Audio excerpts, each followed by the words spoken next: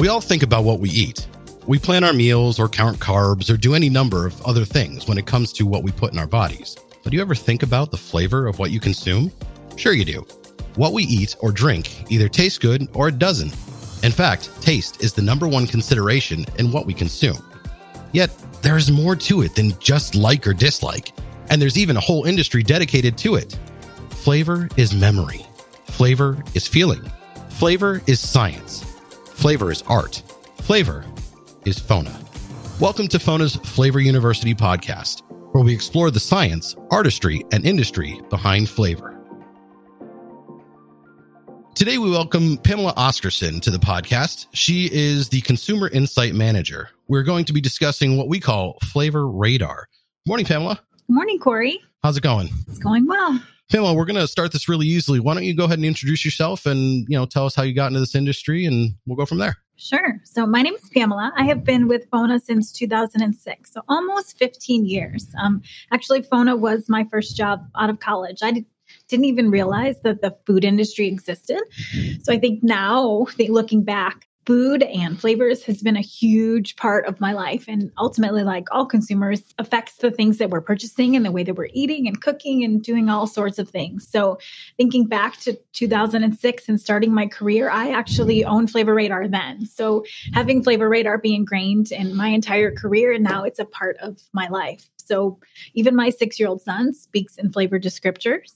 We visit the grocery store and I'm that crazy lady taking pictures in the produce section, and actually even yesterday in the frozen section. It has become such a part of my life and how ultimately affects how we live it. Because like you said, food is such a huge part of our lives and how we exist with others. So lots of fun there. Now, you're talking about flavor descriptors. For those of us who maybe not know what that is, what's a flavor descriptor? I know when I eat something, I'll be like, oh, that was salty, or oh, that was sweet. I'm sure there's more words or more adjectives out there.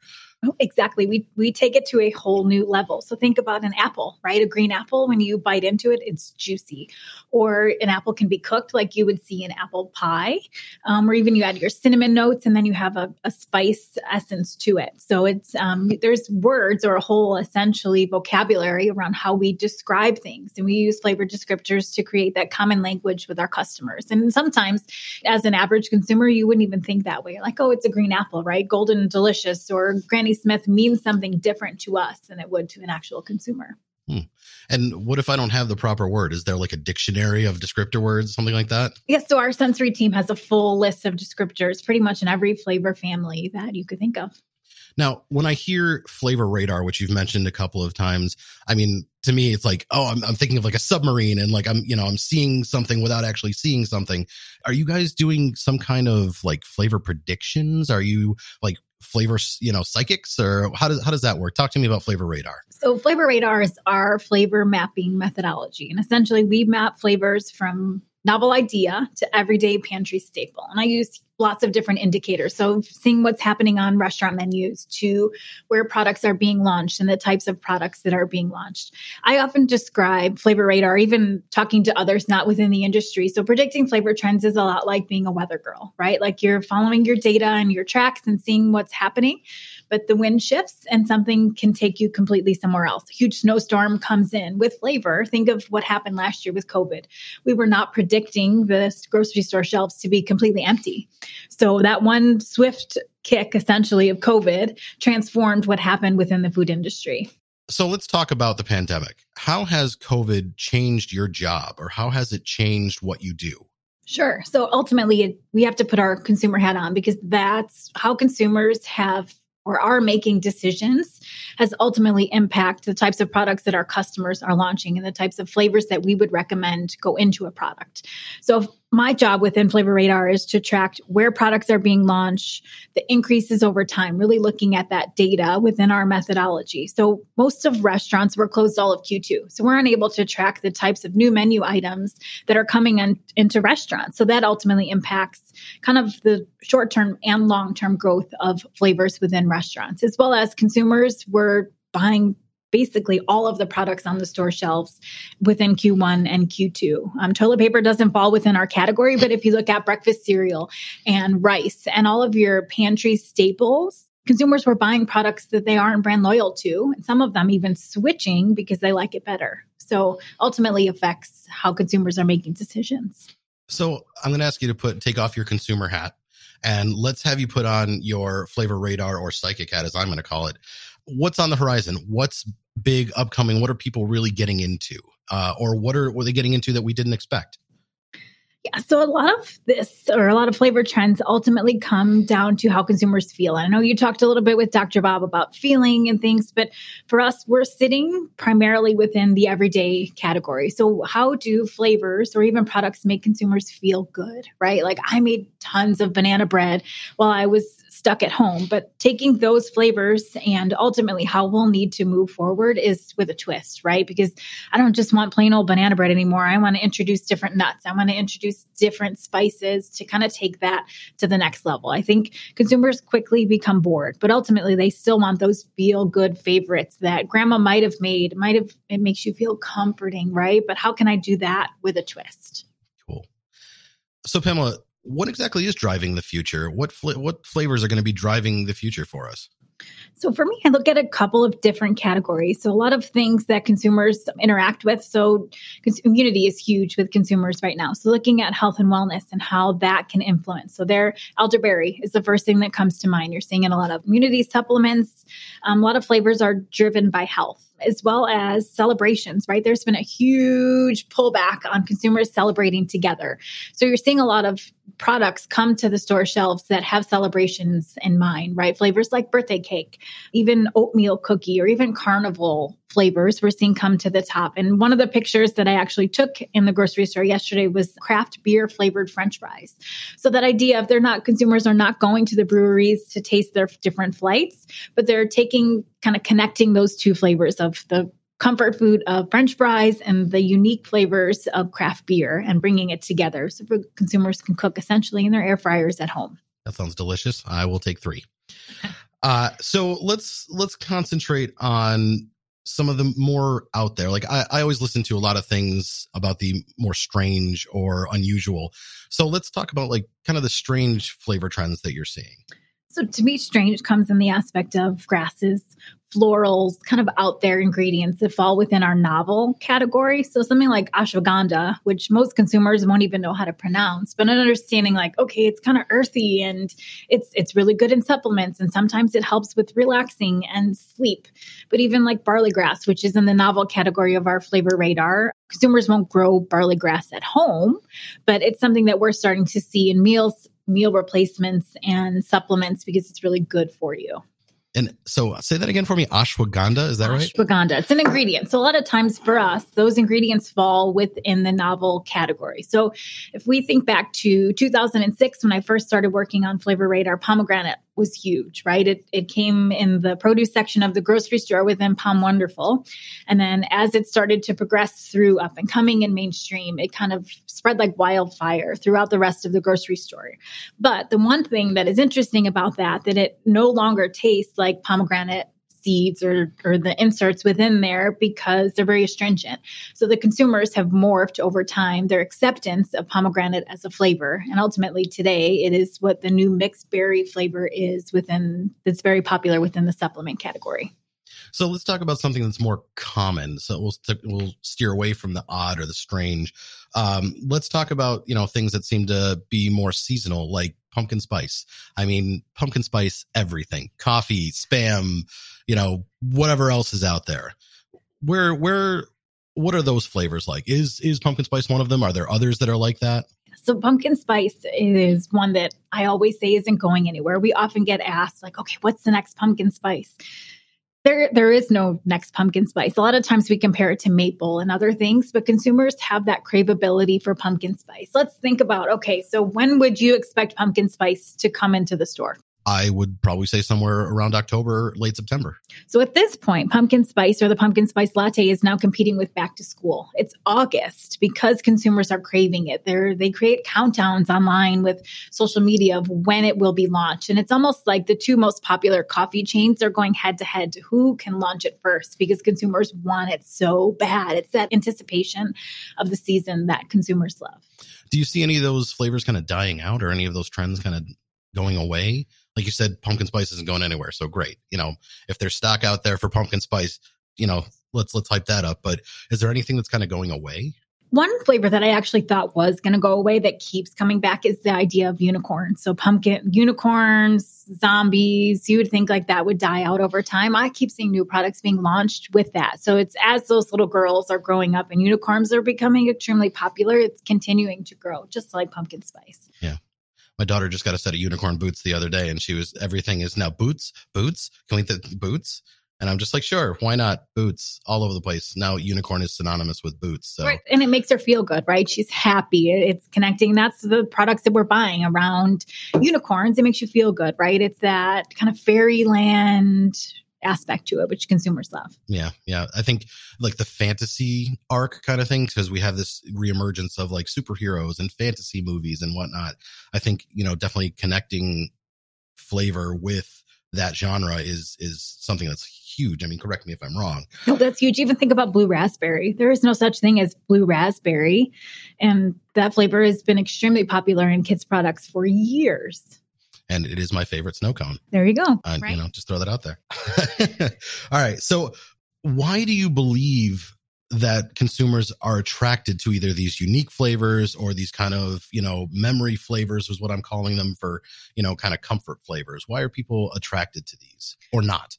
It all goes back to that memory and that trigger of what makes you feel good. But it ultimately comes down to taste, right? Who wouldn't love a pink little frosted cookie that's delicious and sweet? And sometimes it makes your cheeks pucker because it's too sweet, but it makes you feel good, right? It's the reward after a good workout or after a long week, right? It's that those feel good flavors will always be successful. So I'm learning a lot of new and really things I didn't consider before, how flavors kind of, when I taste something, it makes me think of unicorns, or when I taste something, it gives me that feeling of, being home or being full and happy. Do people tend to gravitate more towards the flavors that, give them that sense of, memory, or do they tend to like to reach outside their comfort zone? I suppose it depends on the taster, but what do we see more of?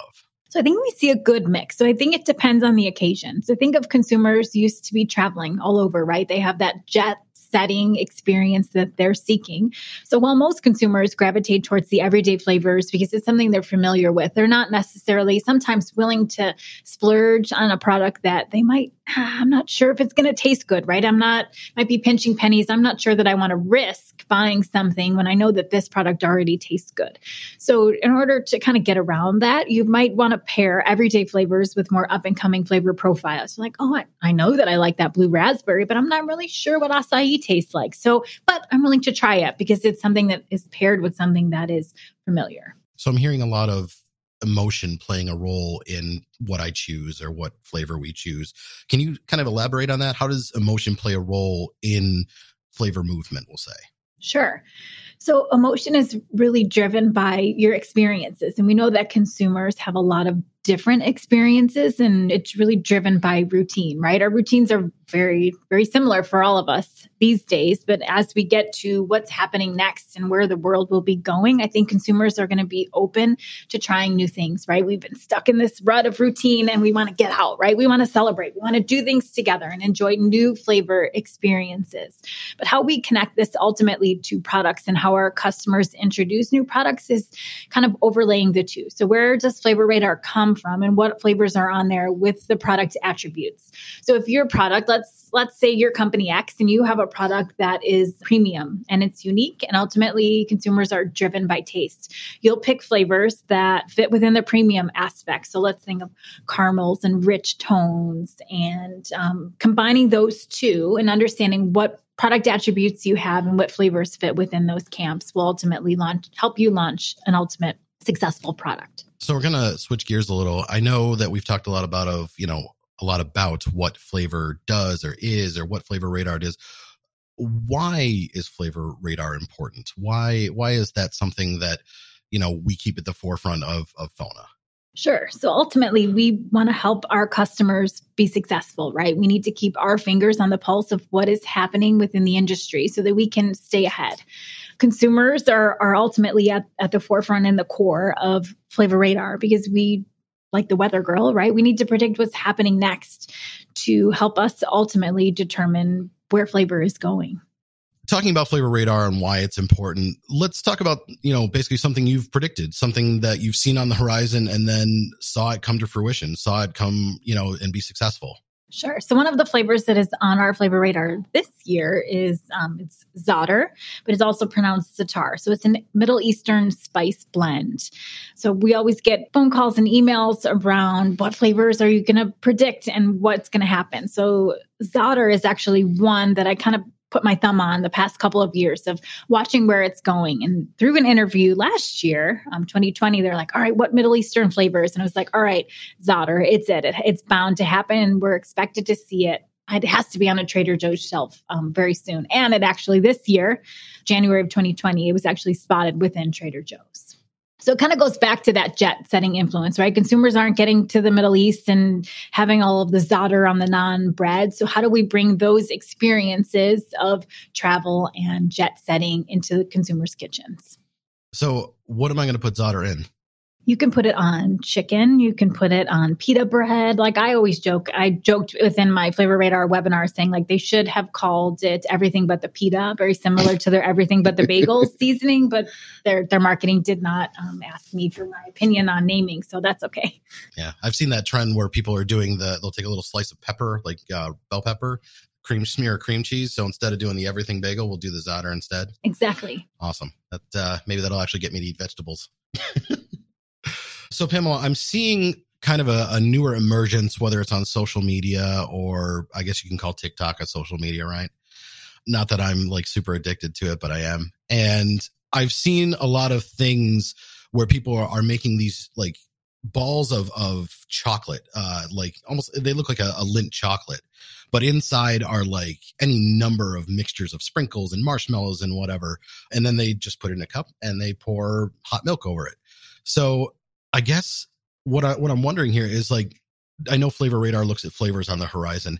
What about like new experiences of eating the same old food? Yeah, so the hot chocolate bombs are an excellent example. I'm actually kicking myself that I didn't come up with that excellent, delicious idea, right? It's all about the experience. And like my son I received one as a gift. So the whole experience of watching it open and then you're mixing it together and it's rich and creamy and delicious is something that consumers crave, right? It's like, ooh, and it's all, like you mentioned, it's all over social media.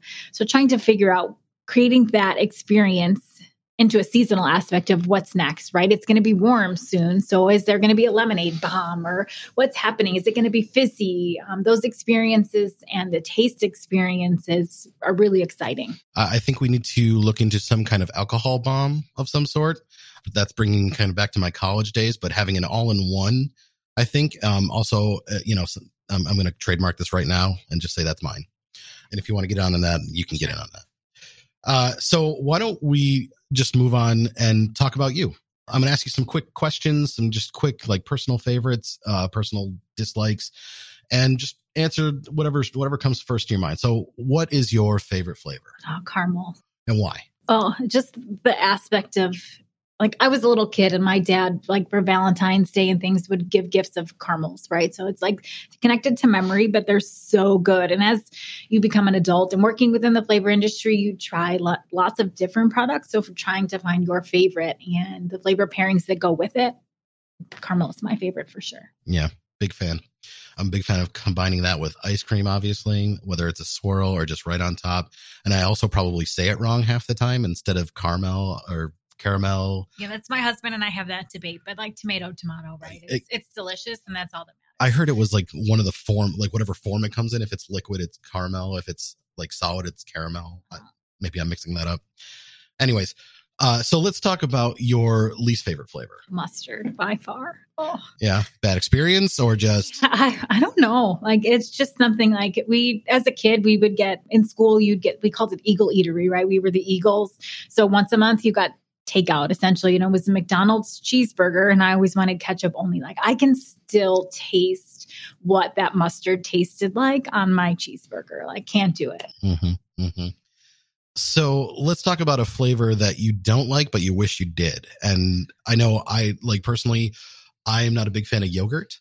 It's just something about it doesn't do it for me, but I really want my daughter to eat it. So is there something like that for you? It's probably kombucha, right? That aspect of like the bubbly, like it's supposed to be really good for you and great for gut health. And until you find the right one, you're like, oh, I should be drinking this. It's good for me, but I just can't do it. I see. Yeah, I've not actually tried kombucha yet. I've heard a lot about it, and like you can buy, make your own kombucha kits and things like that. Okay, so on that kind of list of things you want to get your kids to like, or that you like, or whatever, what's a flavor that you can't live without? What is something that first thing in the morning you wake up, if you think of that flavor, that's what you want? So for me, that's French vanilla. Like back to basics, right? I include French vanilla coffee creamer every single morning, right? It's something I know that tastes good, and I want to start my day off in the right direction. Yep. I go back and forth on that with my coffee, whether it's French vanilla in the morning or just regular coffee. Oh yeah, there's no black coffee here. It's all about and I didn't drink coffee until I started working on projects at FONA, and then it was way more coffee creamer than it was coffee, and I've slowly pulled back on that, just like thinking like, oh gosh, I'm using too much coffee creamer. Let's get to the great taste of coffee. Yeah, no, I want my coffee like I eat my ice cream, sweet, just like my personality, light and sweet. All right. So Flavor Radar is a very broad topic, and obviously we're barely scratching the surface here. What's a takeaway that we can give to our listeners about Flavor Radar? Yeah, so Flavor Radar is exciting. It's something that like I dream about, right? Because I've lived in flavor for so long. It's exciting, but ultimately at the end of the day, Flavor Radar is grounded in science, right? It's grounded in data to help us predict what patterns are ultimately going to be driven by consumers. So we know that taste comes in number one, but willingness to try something and explore, it's great. It's great for consumers, but it's also great for our customers. So like I mentioned before, so marrying those product attributes with flavors on the Flavor Radar will help you predict and launch great tasting products at the end of the day. Awesome. All right. Well, we want to express our most sincere thanks to Pamela Oscarson for joining us today. So please join us next time when we welcome Jennifer Howell, our Director of Regulatory Innovation, where we are going to dive deep into flavor regulation as well as labeling. But until then, the flavor of FONA is the flavor of life. So get out there and taste it.